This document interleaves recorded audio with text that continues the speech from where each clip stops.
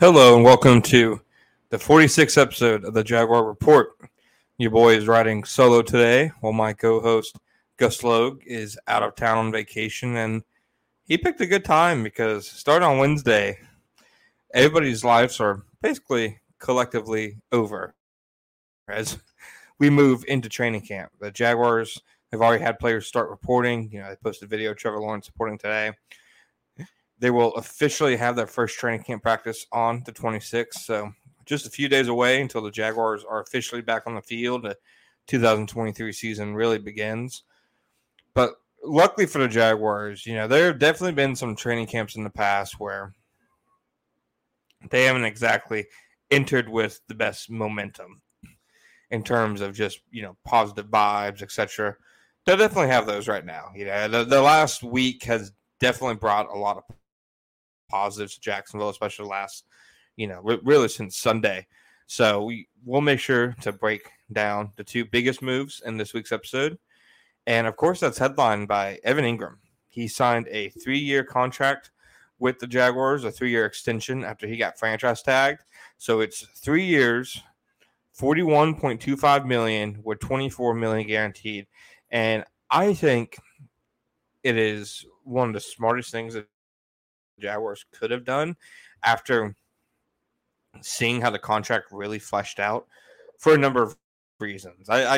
Earlier in the offseason, especially close to the franchise tag deadline, the original one for players to be tagged, I was honestly semi-surprised that Engram got tagged because there was a lot of rumors and traction that he was going to, get a long-term deal before the franchise tag. And the length at the time, that at least I heard on my end then, was a 4-year deal. So this deal looks a little different than I thought it would, which has kind of changed my opinion on, the ultimate decision to extend Engram. I can honestly say I was probably firmly on the fence, maybe 55, extend him 45%, keep him on the tag, just because, they have so many players coming up in the next couple of years. Tyson Campbell, Andre Sisco, obviously Trevor Lawrence, and then you have Josh Allen and Calvin Ridley to figure out, etc. That I wasn't sure if keeping a tight end on a long-term deal, even a tight end who was as productive as Engram was last year, and he was very productive. He was one of the best tight ends in the entire NFL at yards after the catch. He was used more like a quasi, slot receiver. He did do some inline stuff. The Jaguars think that he's a better blocker than a lot of people, really seem to. But let's see, he ended the year with, really a career season. He had caught 73 passes for 766 yards, 4 touchdowns, had 12 catches for 124 yards and a touchdown in the playoffs, including a big-time touchdown against the Chargers in the wild card round. He ranked among the top 4 in tight ends in terms of yard after the catch with 475. So that's over half his yards came after the catch. And really, I think when you look at how his extension is set out, it's essentially a 2-year deal. So his cap hit for this year is $5 million. His cap hit for next year is $7 million. And then in 225, his cap hit goes all the way up to $19.75 million. You have a dead cap of 13, in a half million. So if they ended up releasing him in the third year, they would take on that, 13 and a half and dead cap, but they'd save about $6.25 million. But for the first 2 years, he's really not, costing them a lot on their books, just in terms of the general cap space. I mean, a cap hit of really $12 million over the next 2 seasons is not bad for a guy who was one of the most productive tight ends in the NFL last year. And the reason why I think this deal was so smart is you look at it. So say he played on the franchise tag this year. That would have been a guaranteed, $11.345 million. If, say he has another good year, they go through another offseason where, they don't want him to play anywhere else. That was like the case with him this offseason. When I went to the combine in Indianapolis and, I would talk to people out, into town at restaurants and bars and stuff, people in the league, nobody, and this was right around when teams are gearing up for free agency and really doing their scouting, nobody was expecting him to be a free agent. Yeah, it was known that the Jaguars were either going to sign him or franchise tag him. He was not going to test free agency, and I really feel like if he had played on a tag this year, it would have been similar next year. That they likely would have double tagged him, maybe tag him again, try to extend him like they did with Cam Robinson. But that's not the case, of course. And the reason why I think it was so smart, so he gets the guaranteed, money this year, and then $24 million guaranteed. That's basically, like how I said, it was a 2-year deal. The franchise tag for tight ends next year will be right around $13 million. So basically $11 million plus $13 million would be guaranteed if he played 2 years on the franchise tag, over $24 million. He gets that with this contract. And the thing is, he gets more security, because the reason players hate the franchise tag, even though it is a nice, lump sum for 1 year, is that there is zero security whatsoever in it. And football is a sport where you need your security. And Evan Engram knows that. All players who are franchise tag know that. So, I mean, if you ask a player if they'd rather sign this deal or be franchise tagged twice, the money comes out just about equal either way. They're going to say, take the deal 10 times out of 10, just because it gives them that security, and it also gives them that potential third year, So it really seems like that the Jaguars were smart with this contract. They didn't, overset the market or anything like that. It wasn't a deal that really moved terms for future tight end contracts, but it was a deal that showed, the Jaguars have an understanding that, Engram is somebody they're probably going to need for the next couple of years. So I think it was a smart signing from that sense. I think Engram can only be better this year. Another year in the system, another year of Trevor Lawrence.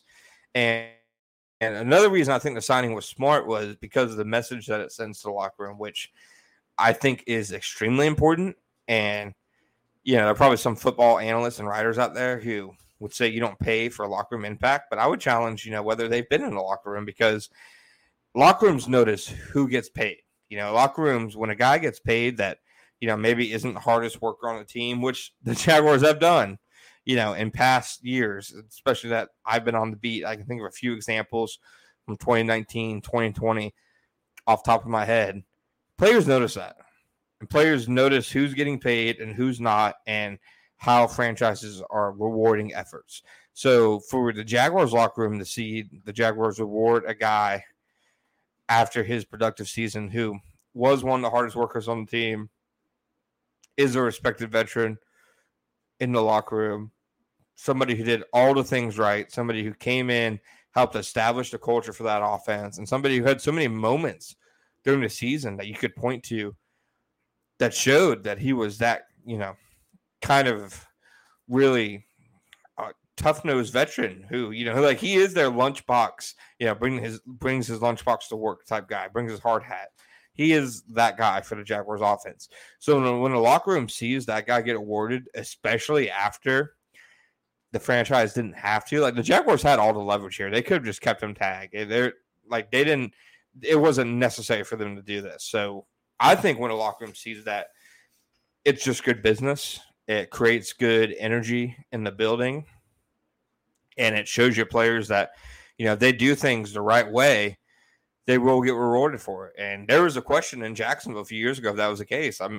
I remember distinctly when Yannick Ngakoue was trying to get a new contract in 2019, how many players were confused by the franchise's lack of desire to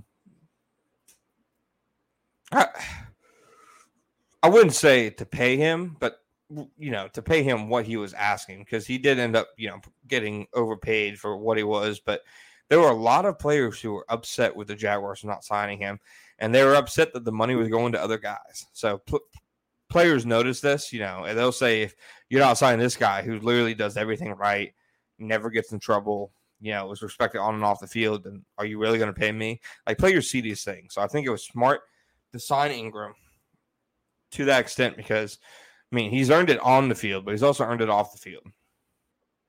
And The last part about the Engram deal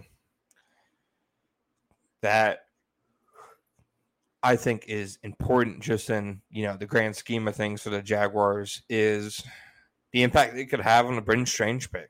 There are a lot of people, asking why the Jaguars selected Brenton Strange in the second round if, their plan was to re-sign and extend Evan Engram. When he got drafted, I saw plenty of national analysts say, oh, this has to do with Evan Engram being on the franchise tag. Evan Ingram's only there for 1 year, when we know that was never the case. The Jaguars have been trying to re-sign Engram literally all offseason, before the draft, after the draft. So the Strange pick never made any impact for them there. But the reason why, you'll see a lot of people criticize them for selecting Strange when they just paid Engram. And it is similar to, myself personally, I've criticized them a lot for the Walker Little pick, for picking him when they had just made investments in Cam Robinson. Obviously Jawan Taylor was entering the third year of his deal. I think the situation is a little different because I thought Walker Little then was ready to step in and play. I don't necessarily think that about Brenton Strange. And the beauty of keeping Engram is for at least the next 2 years, they don't need Brenton Strange. And that is a good thing for him. He'll get his chances. He can, step in and produce in some kind of role. I really think that they're going to use him a lot as a blocker from, the H-back alignment, really as a sniffer, do some zone split stuff, really get him blocking in space. But I don't think after watching him this offseason and knowing the curve that it takes with tight ends, just look at Evan Engram himself. It took until his sixth season for him to really, turn things around. And obviously where he was drafted and who he played for and his quarterbacks before were all a part of that. But tight end's not an easy position to play. It is one of the hardest positions to develop at in the entire NFL. There's a reason most rookie tight ends simply do not produce, and it takes you a couple years to get something out of them. Like Luke Farrell, it seems like is primed right now to finally step into a contributor role, and he's entering his third season. So I think that kind of developmental track is standard for a tight end position for those first couple years to maybe be a bit, touch and go.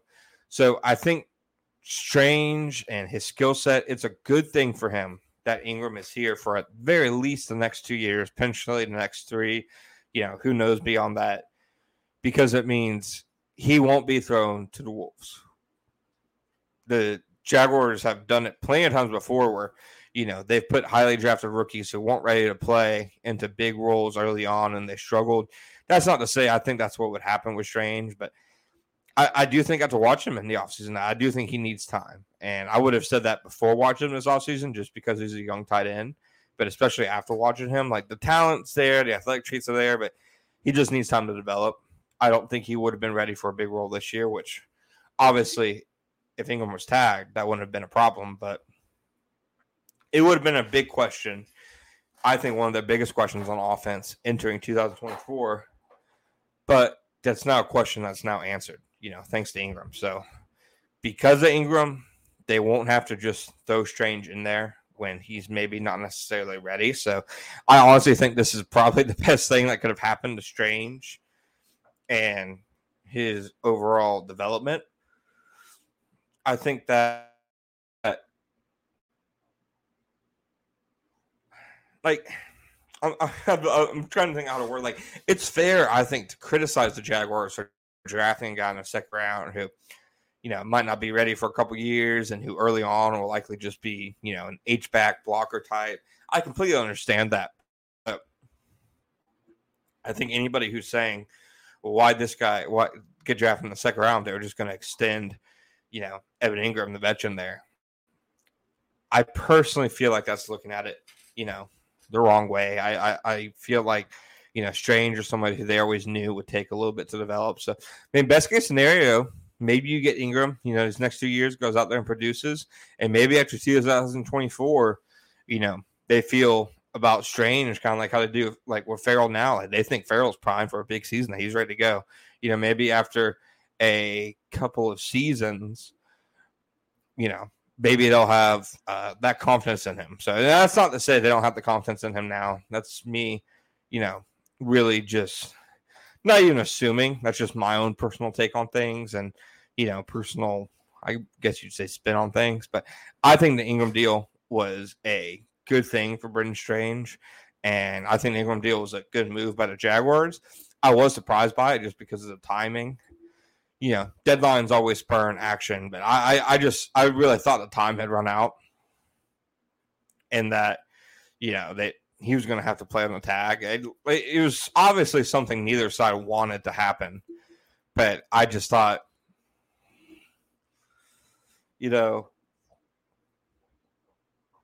takes two tango.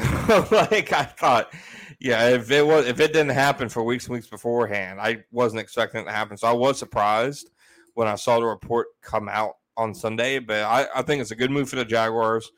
It's good for Evan Engram, who betted on himself last year with a 1-year contract. He ends up, getting nearly $25 million in guarantees for it.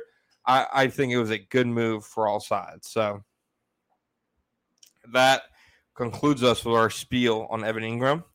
We're going to take a minute to hear from our sponsors, and then we'll be right back to break down the other signing the Jaguars have made this week.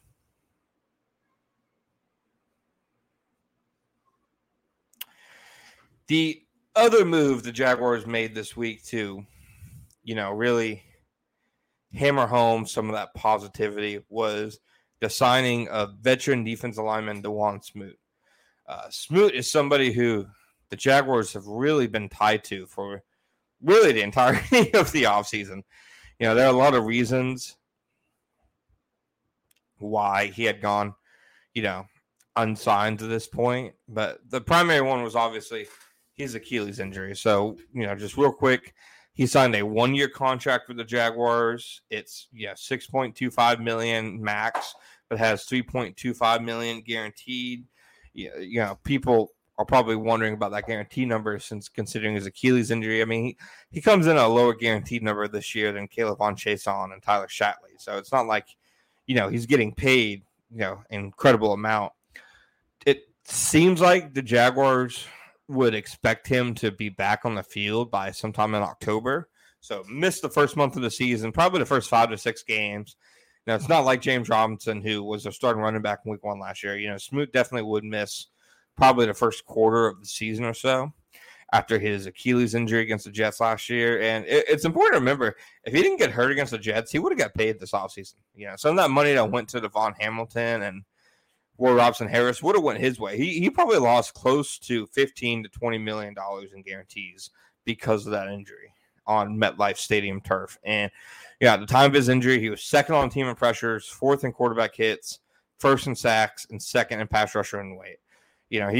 He was basically their second most efficient pass rusher on a snap-to-snap basis with Arden Key. And between the two of them and Josh Allen, the Jaguars had 3 guys who are grading out pretty good in terms of, pressure metrics. That obviously changes a bit entering, 2023. Arden Key's gone, signed that big deal with the Titans. And Smoot, he's a question mark. I mean, he is. His rehab, from all indications, has been really strong. It's gone good. He's supposed to be in really good shape right now. But, I mean, Achilles injury is an Achilles injury. It's hard to get back from that, especially, one of his big things is his defensive lineman is his first step and his overall get off. And it's hard to think that isn't somewhat affected by the injury. And the injury really is why, he had gone unsigned to this point, because the Jaguars were in plenty of contact with him throughout the offseason. Plenty of contact. He visited, several times. The Jaguars had, talked with him. They know, about his medical records. And, they also know how he'll attack his rehab, his attitude toward it, obviously. He'll know the trainers, people who are working on him when he does report to training camp. So there's a lot of familiarity there.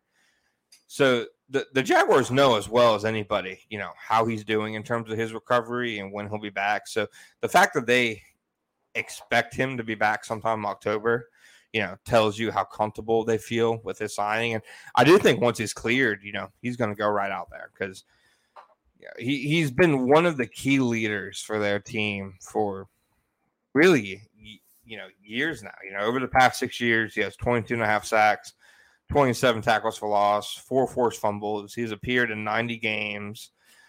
He's played inside. He's played outside. He developed from initially a disappointing third-round pick to one of the more critical pieces of the pass rush rotation. And, just like Engram, when we talked about the value to a locker room when you sign back the right guys and the guys who set a good example on and off the field, I think Smoot plays into that just as much as Engram does. I mean, Smoot's one of the most respected players in that locker room by players, by coaches, by staff members.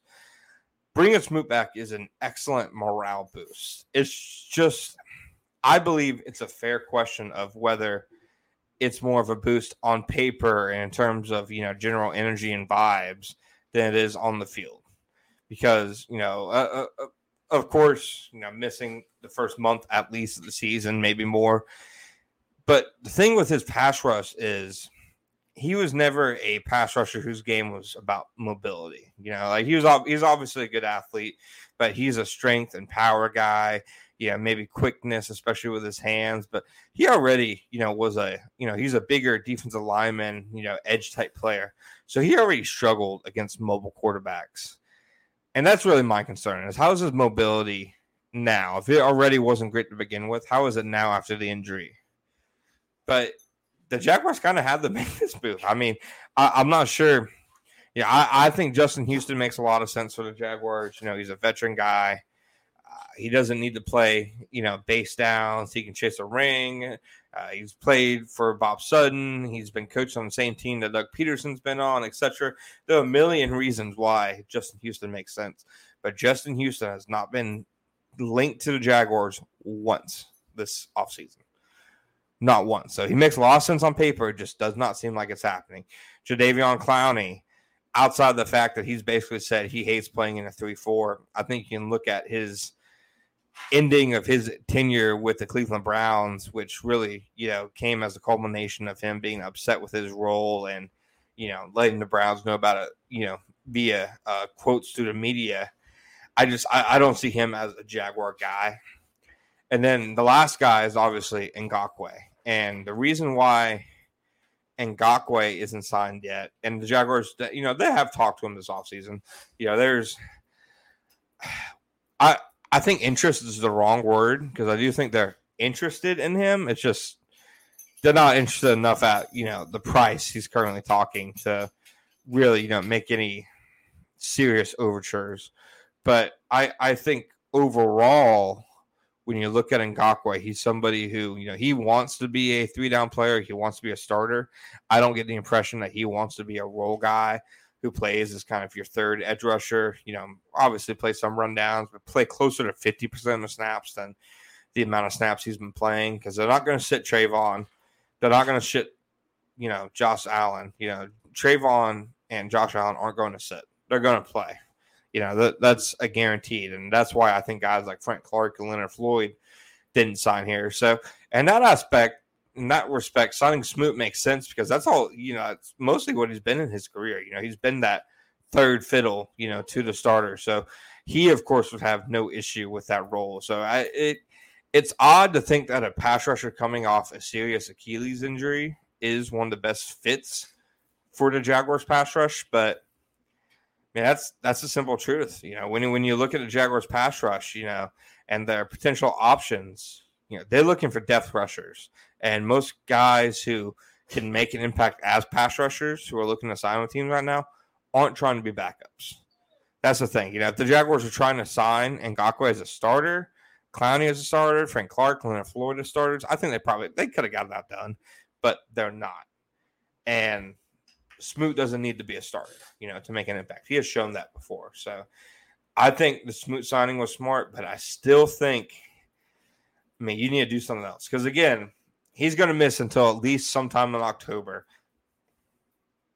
What's it going to look like when he gets back? That's the big question.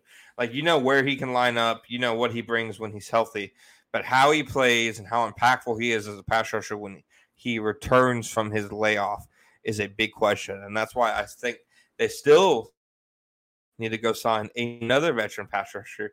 And then I think you can feel a little more comfortable with your pass rush unit. But it definitely seems like that they're higher on K'Lavon Chaisson and George Smith than others. You see Abdullah is somebody they're really interested in. So, right now, it would not surprise me if Smoot is the pass rusher that they signed this offseason. He's really the only one, which does admittedly feel a little wild when you consider the fact that, losing Arden Key and then Smoot's own injury, all the edge work that they did during the draft, they had top 30 visits with double-digit edge defenders. I was shocked that they didn't address that until middle of day 3. But, here we are, and it has brought Smoot back to Jacksonville, which is a good thing for the Jaguars. It's a good thing for Smoot.